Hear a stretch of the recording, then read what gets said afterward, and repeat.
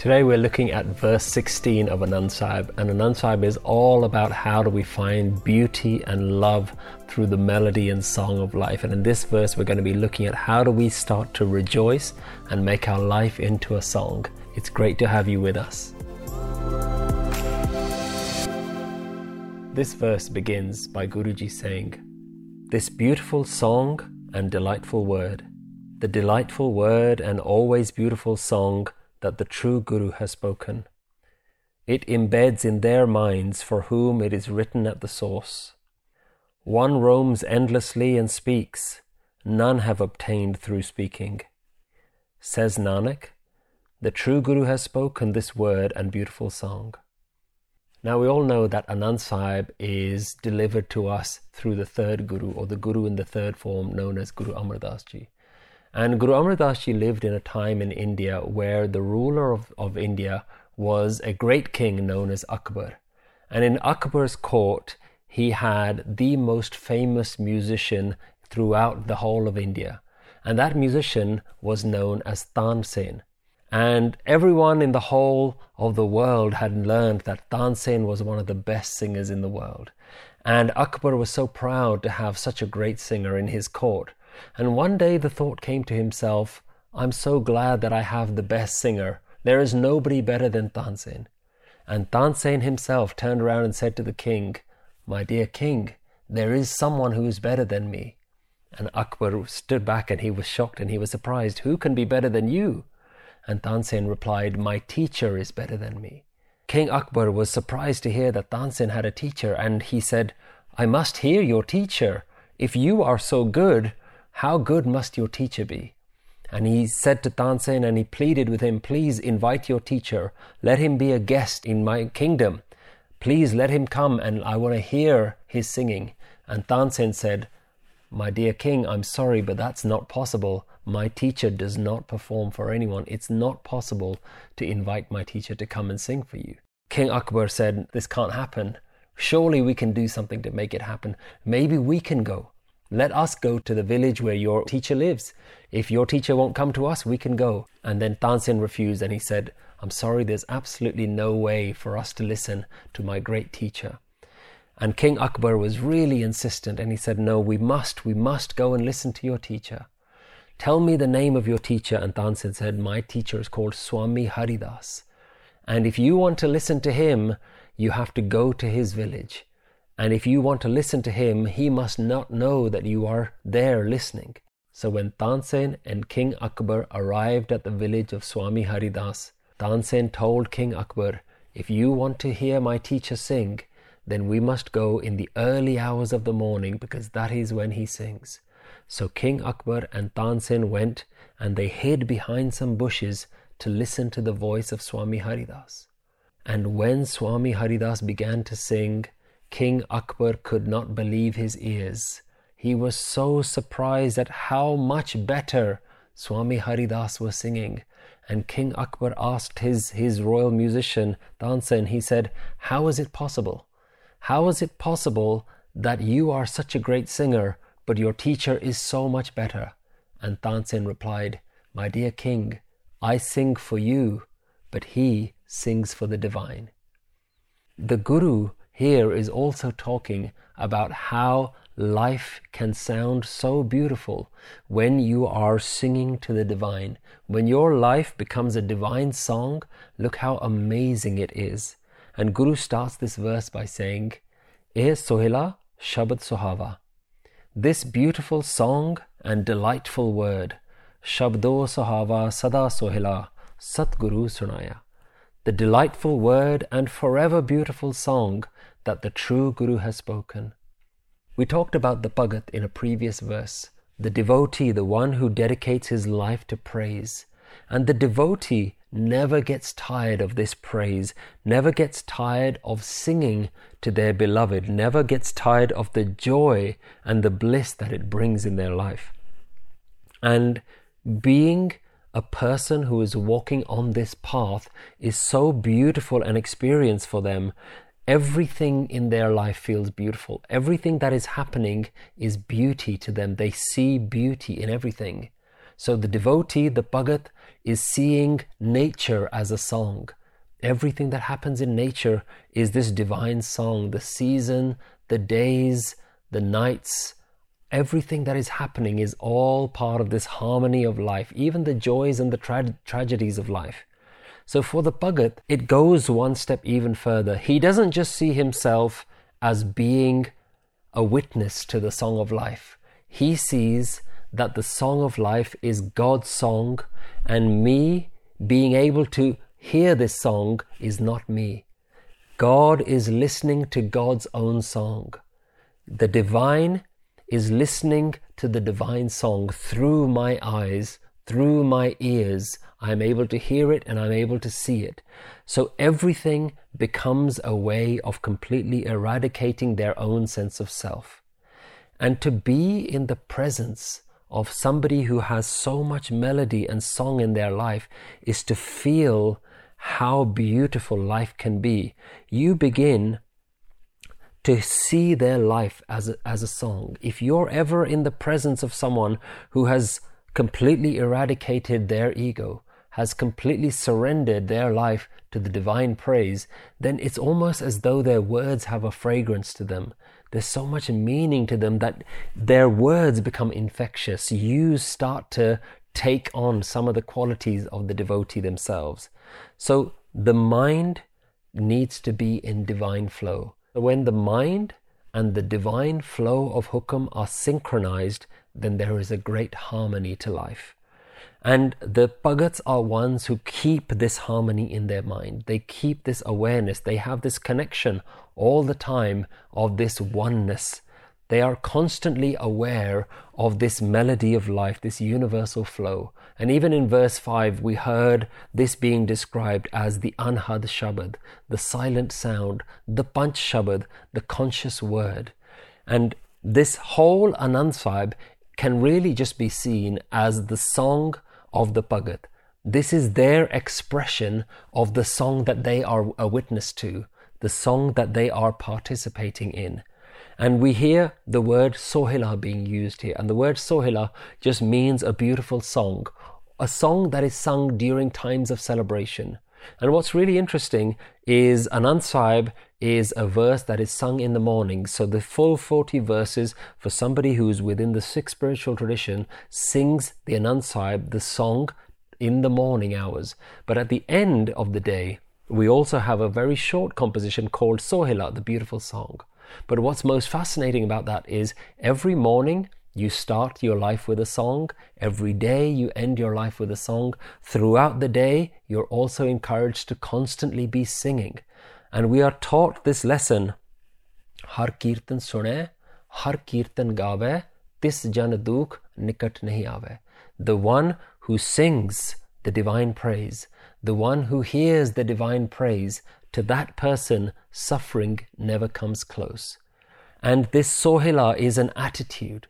Sohila, this beautiful song, is an attitude of complete surrender, of letting go of yourself and always being in the presence of the divine song. And what's so fascinating is the verse of Sohila that's sung at the end of every evening is also the same verse that is sung when somebody passes away. So notice the training that the Guru is giving you. Sing in the morning, sing throughout the day, sing songs of celebration at night. No matter what is happening in your life, celebrate. And even when somebody passes away, sing songs of celebration. So we hear Anand Sahib in all ceremonies that are sung throughout the Sikh tradition. In every ceremony that you're going to participate in, Anand Sahib is sung. And in remembering when somebody has passed away, Sohila is sung, this beautiful reminder that life is a celebration. So this Sohila attitude is where we hear all the time life as a song. But the Guru now says what's more important than seeing life as a song is remembering the message of the Guru, the word of the Guru. And so what makes your life beautiful, what makes the life of the Bhagat beautiful, is they have this attitude of celebration, this attitude of singing, but they also have the Guru's word embedded in their mind. They have the message, the message of awakening, the message of their minds being transformed, that is what makes their life beautiful. Being able to have this awakening mind is what makes their life beautiful. That is the unique path that they are walking on. So what we're seeing here is pure gratitude. Gratitude for the message, gratitude for the one giving the message, gratitude for the song in which this message is sung, and gratitude for the author or the guru of the message and the source of the message. And we see this idea of the source coming through in the next line. Eh tinke man vasya jin turo likhya aya. It embeds in their minds for whom it is written at the source.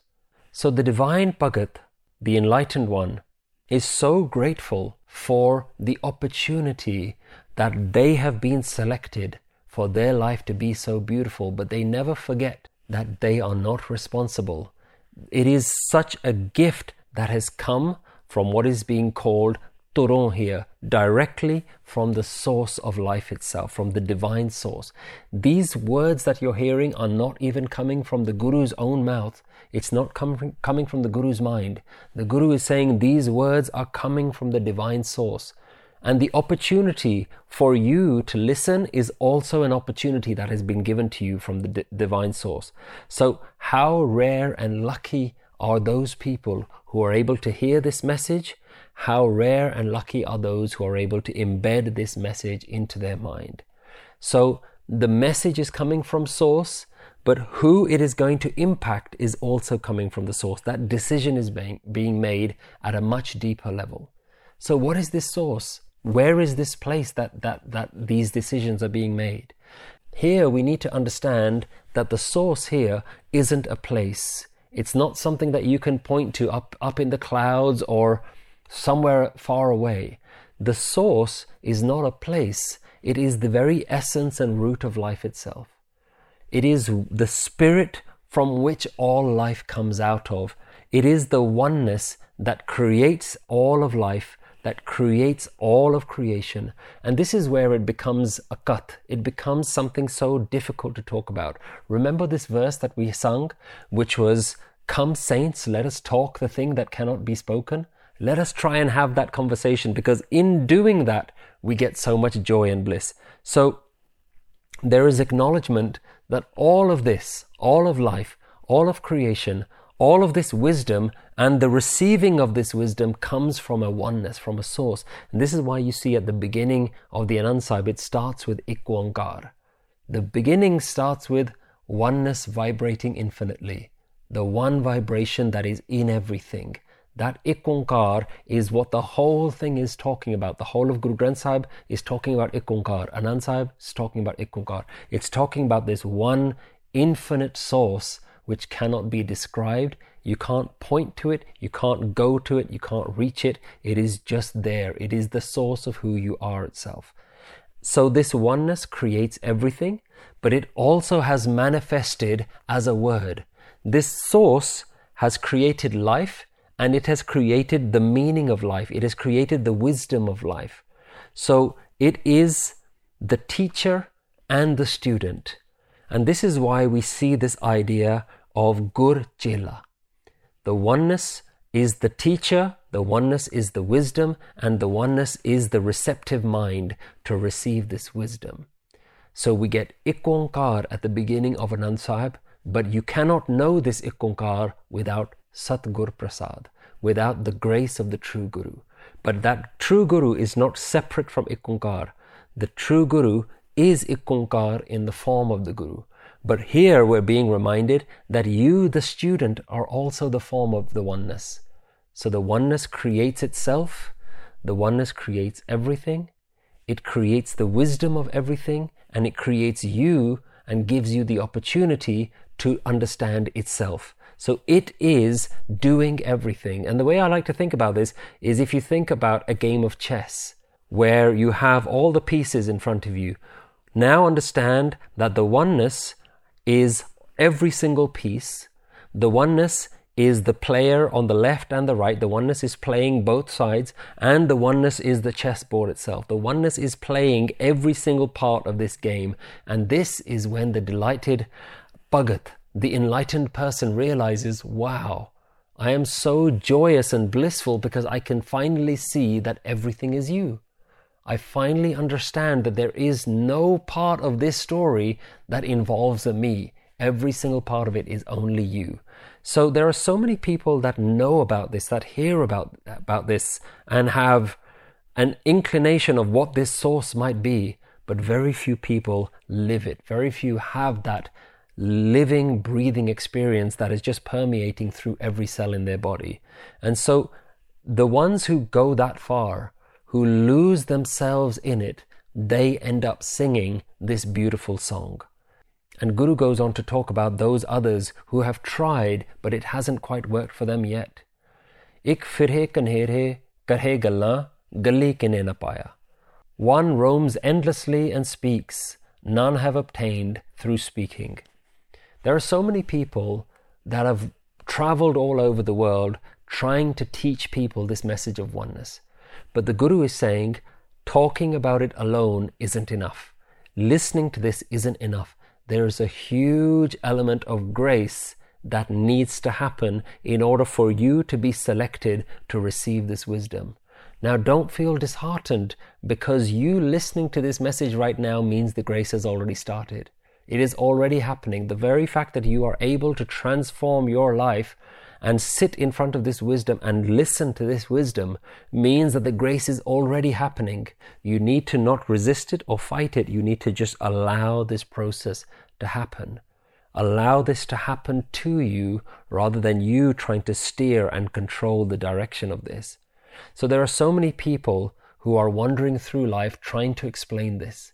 And on the other hand, there are lots of other people who are wandering through life who are just talking about themselves, just talking about their own lives, their own opinions, their own problems. They're just babbling on about the things that concern their life, and they're also not ones who are ready to receive this because they haven't understood that life isn't about me, and it's not their fault. They're just in this position.